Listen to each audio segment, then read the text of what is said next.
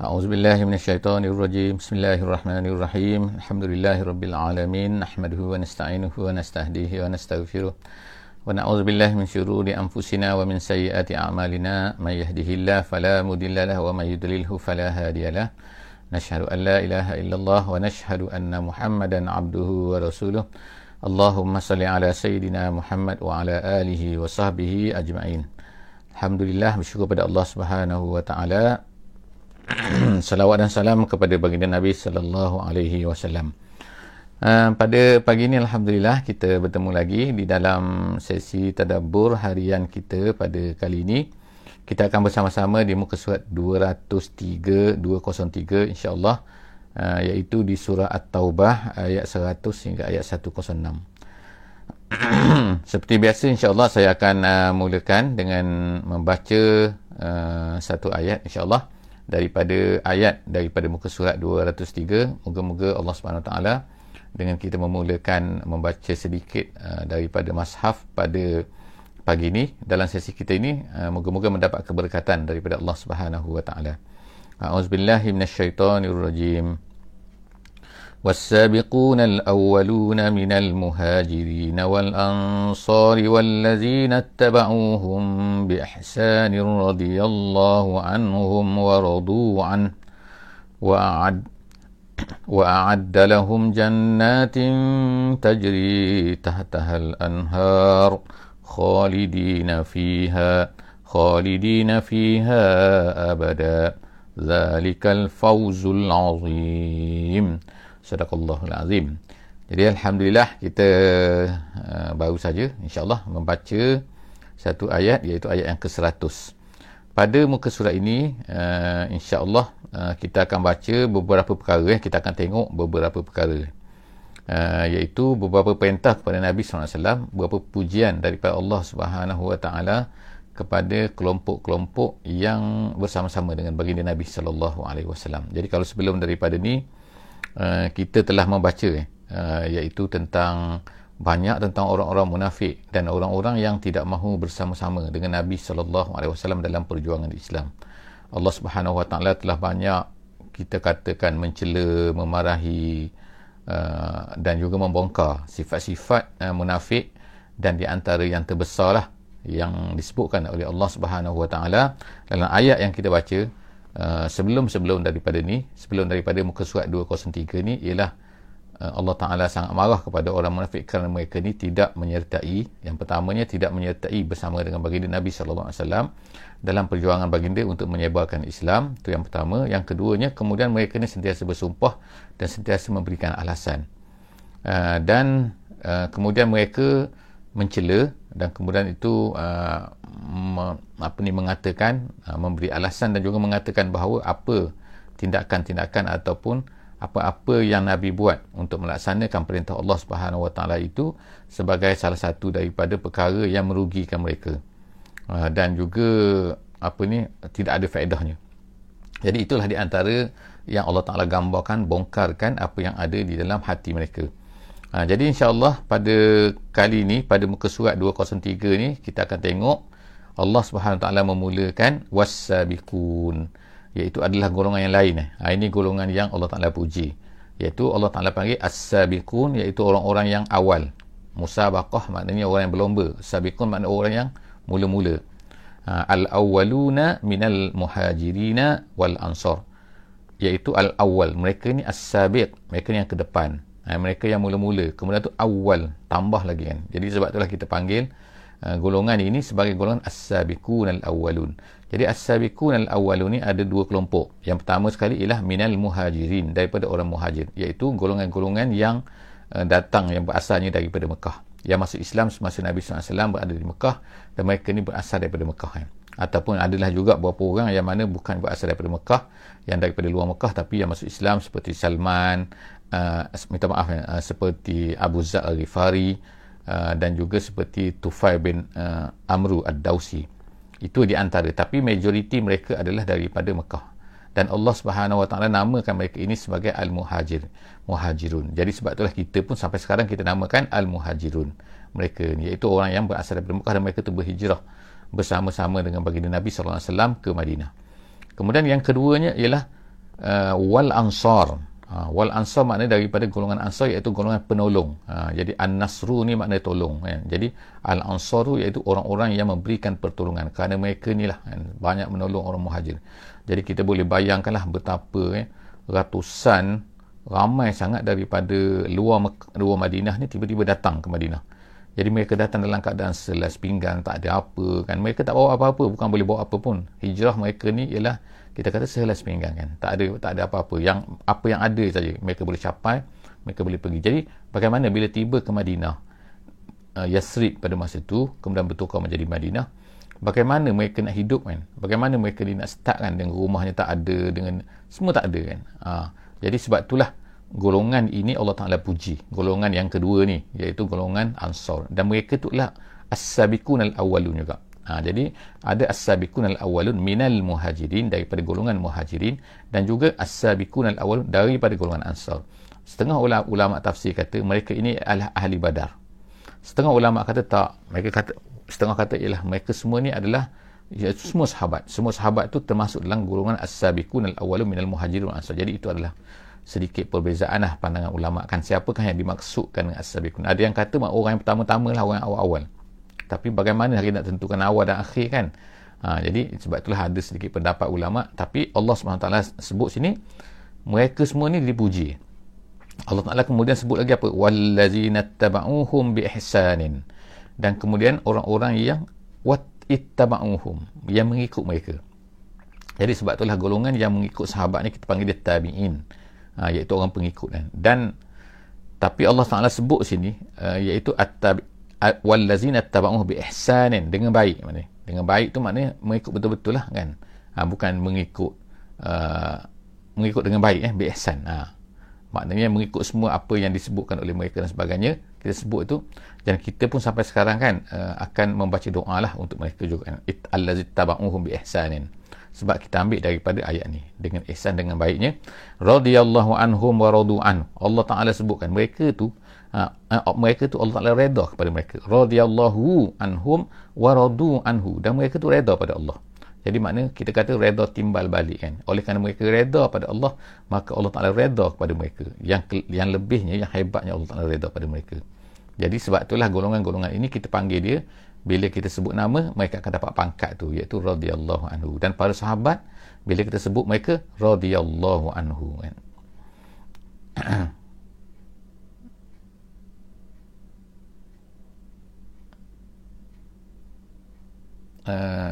Okey ke?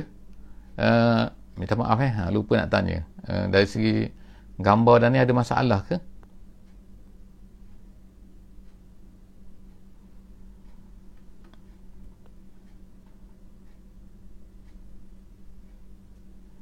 Nanti bagi feedback insyaAllah untuk orang lain adakah okey ataupun tak okey gambar dan juga suara ada sangkut-sangkut sikit internet. Okey, Alhamdulillah. Terima kasih banyak orang lain macam mana? Okey, Alhamdulillah, terima kasih. Jadi insyaAllah kan kita tengok sekarang ni Allah SWT sebutkan mereka ni mendapat radiyallahu anhum wa radu. Mereka reda pada Allah, Allah Ta'ala reda pada mereka. Jadi ertinya sini ialah gelaran ini kalau kita pangkat lah kan. Kalau pangkat dunia ni kita panggil adalah dia dapat apa-apalah kan, pangkat datuk pakai apa kan, itu. Tapi sahabat ni dia dapat satu benda yang hebatnya, iaitu Allah Ta'ala jamin mereka ni diredai oleh Allah Subhanahu Wa Ta'ala. Kenapa? Kerana mereka ni reda pada Allah. Jadi hadiah mereka dapat keredaan Allah Subhanahu Wa Ta'ala. Jadi kita pun boleh sebutlah mereka kan. Jadi tapi orang lain daripada para sahabat, selain daripada tu, maknanya tak pasti lagi. Tetapi setengah ulama kata tak ada masalah. Sebab apa? Dalam ni pun disebutkan wallazina taba'uhum bi ihsan.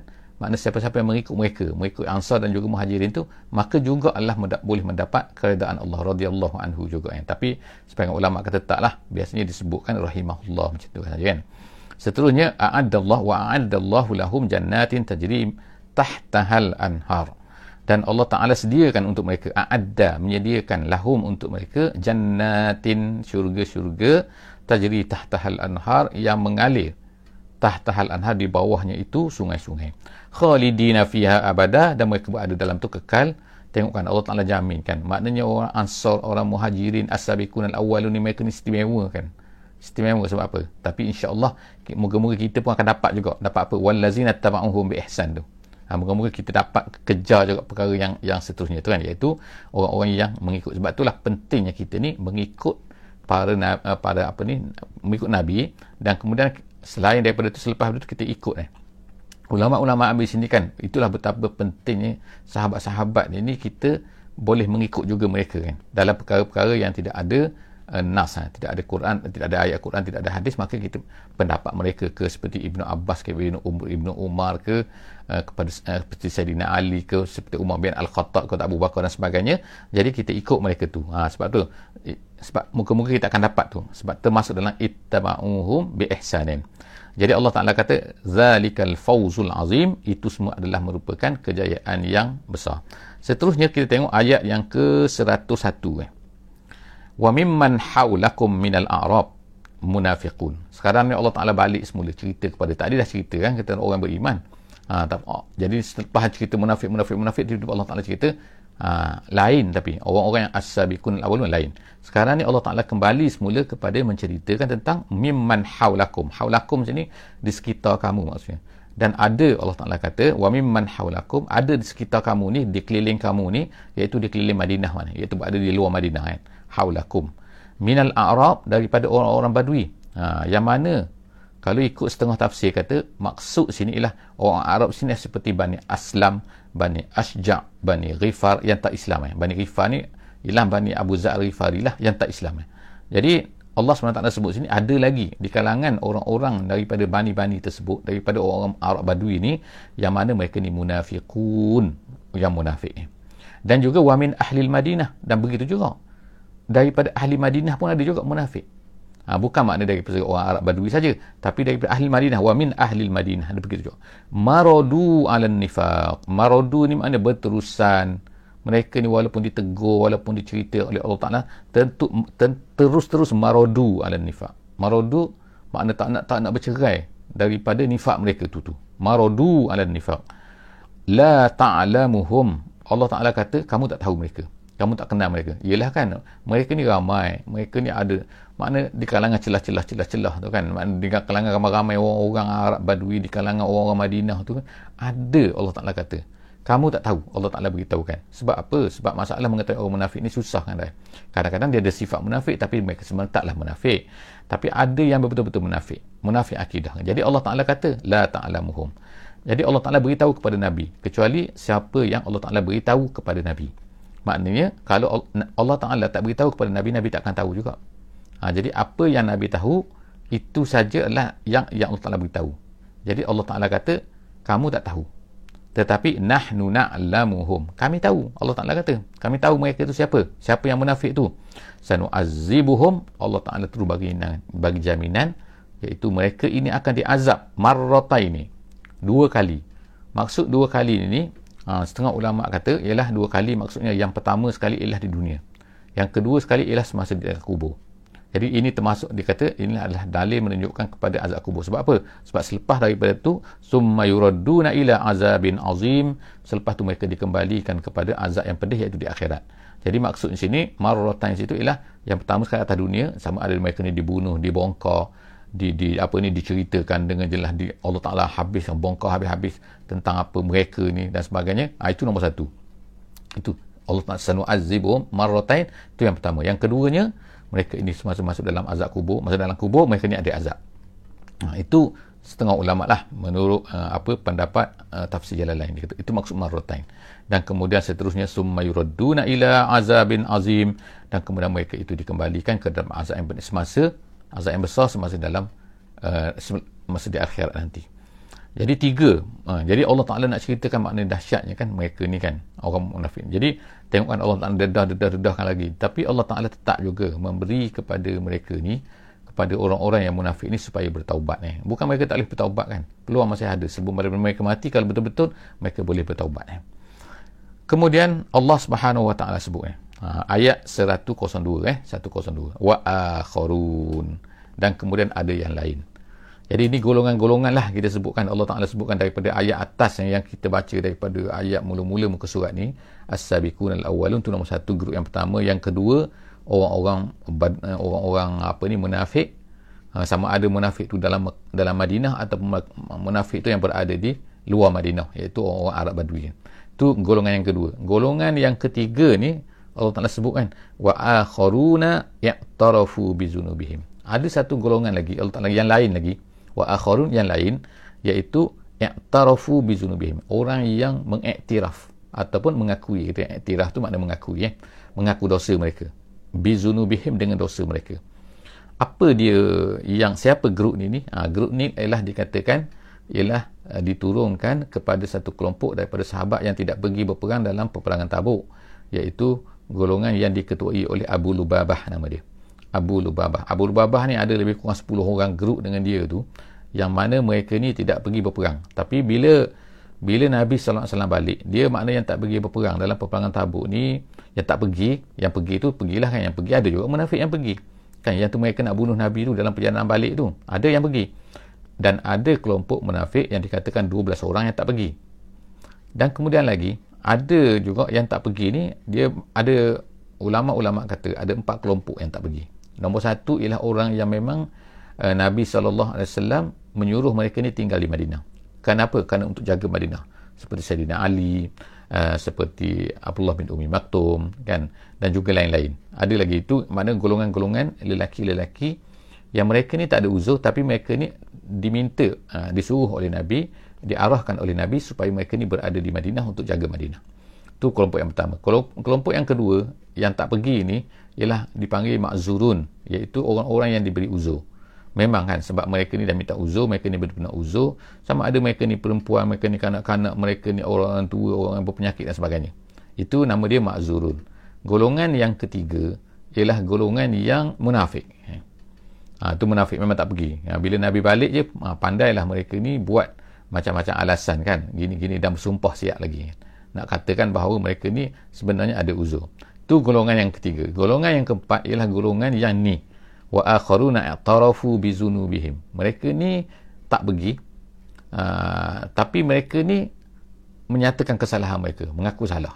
Yang kita sebut diketuai oleh Abu Lubabah. Jadi apa yang mereka buat ialah mereka ni telah mengikat diri mereka. Ambil tali, mereka ikat diri mereka di tiang masjid Nabi pada masa tu.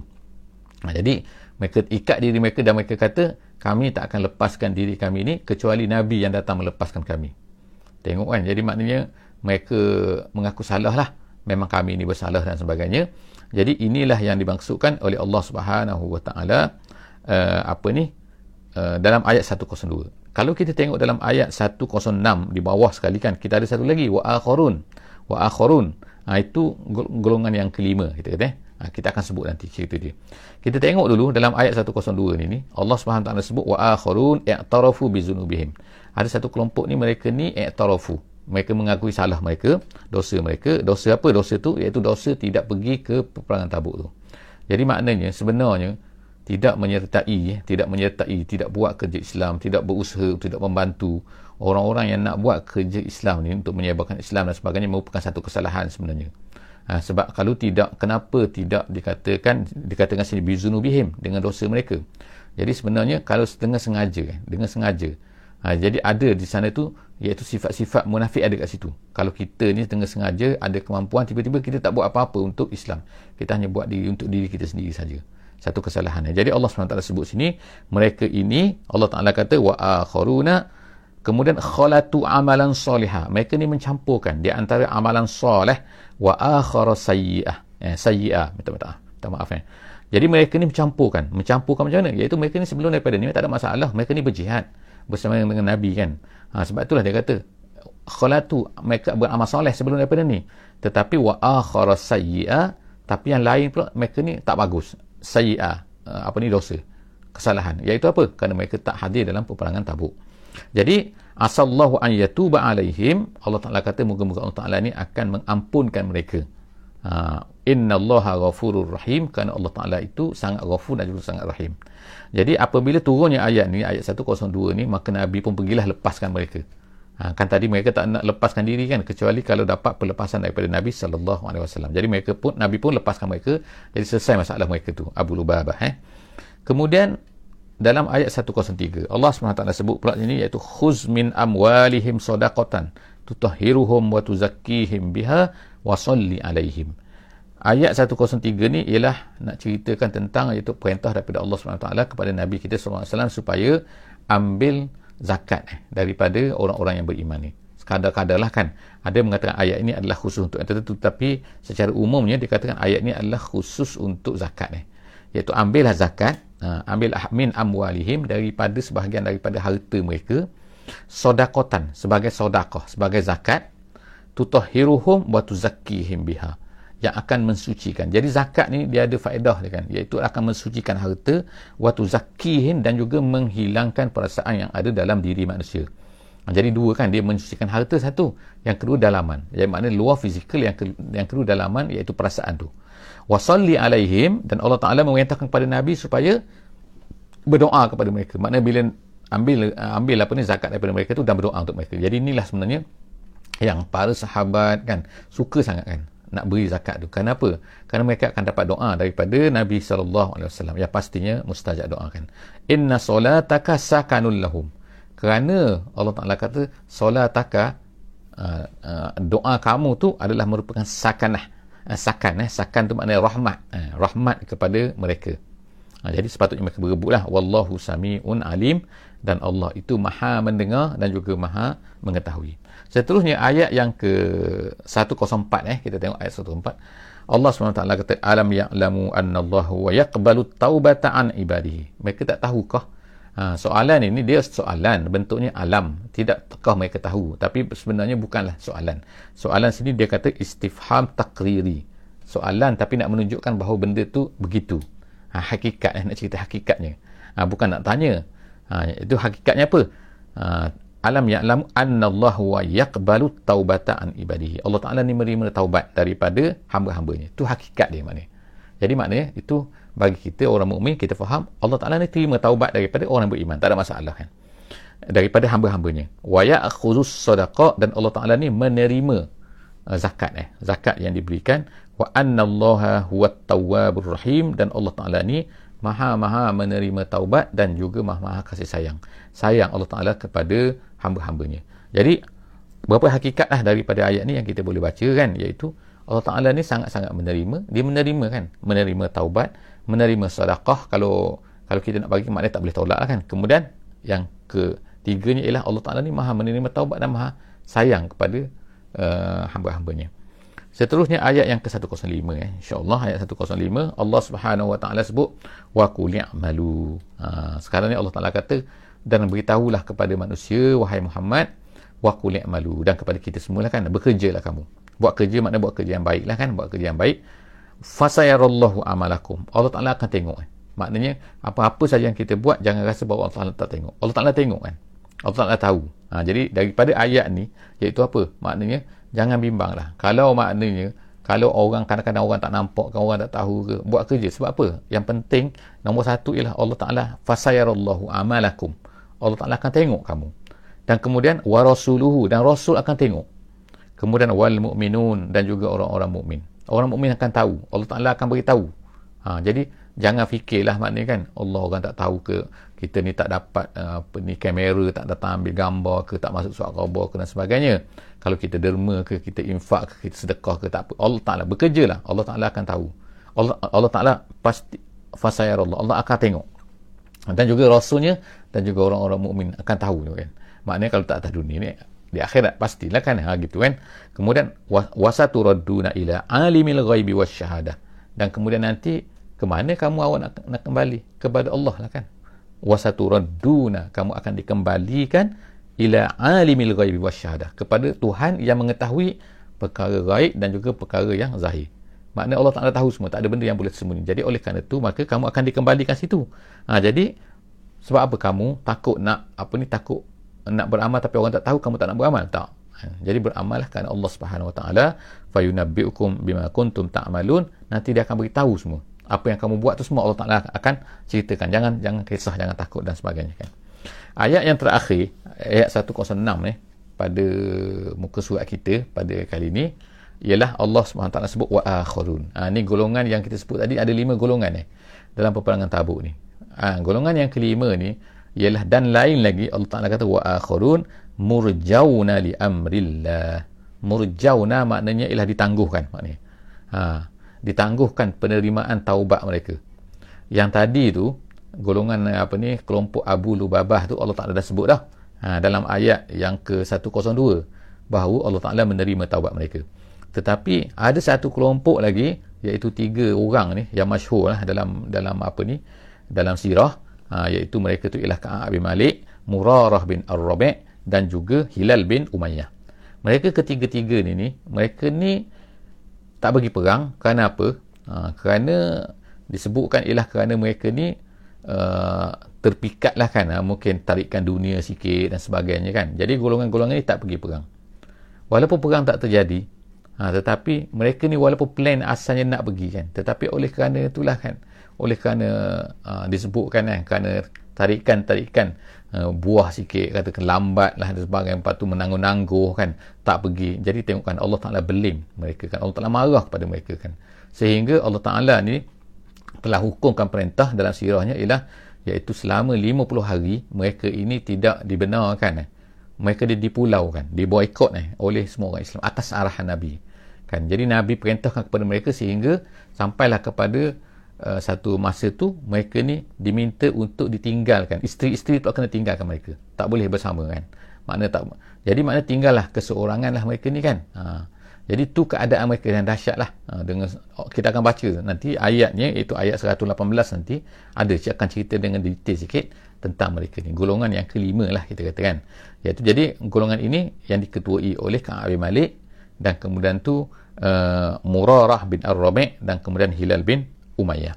Jadi mereka ketiga-tiga ni, oleh kerana mereka tu bila Nabi balik daripada peperangan Tabuk, mereka pun datanglah berjumpa kepada Nabi, walaupun adalah gojakan gelojak dalam hati mereka ni. Syaitan kata tipu je, mana tahu kan orang lain pun dapat dimaafkan orang lain lagi yang tak pergi perang juga. Jadi bila mereka ni pergi dah cakap lagi macam ni, mereka pun diampunkan lah oleh Nabi SAW kan, tak apalah Nabi kata kan. Tapi sekarang ni mereka ni berfikir dalam hati mereka, kalau tipu Allah tak nak tahu, jadi buat apa, menipu. Jadi mereka terus pergi mengaku salah kan. Jadi ini adalah contoh yang terbaik lah bagi kita. Kalau orang tu buat salah, orang mukmin kan, dia mengaku salah kan, itulah yang terbaik. Jadi tapi Allah Ta'ala tak sebutkan bahawa mereka ni akan diampunkan pada masa mereka datang kepada Nabi tu. Jadi sebab tu disebut murjauna li amrillah, maknanya mereka tu ditangguhkan kepada murjauna li amrillah, maknanya sampai kepada satu masa terpulang kepada Allah. Maknanya murjauna li amrillah, diserahkan kepada Allah. Imma yu'azzibuhum wa imma yatubu alaihim, sama ada Allah Ta'ala nak azabkan mereka ataupun Allah Ta'ala nak ampunkan mereka. Jadi memang mereka ni macam diazabkanlah dulu kan, iaitu selama 50 hari mereka itu di pulau, diminta pulau oleh Nabi kepada semua sahabat, tak boleh beri salam, tak boleh jawab salam, tak boleh, semua tak boleh kan.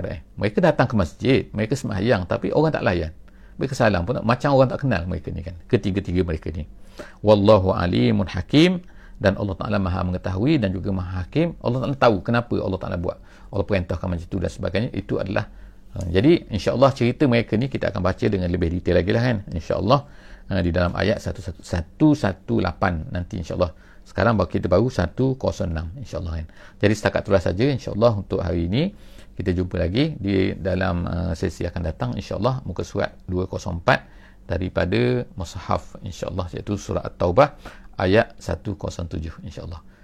Barakallahu lakum jami'an insya-Allah. Bismillahirrahmanirrahim. Wal 'asri innal insana lafi khusr illa allazina amanu wa 'amilus solihat wa tawasaw bil haqqi wa tawasaw bis sabr. Wassalamualaikum warahmatullahi wabarakatuh.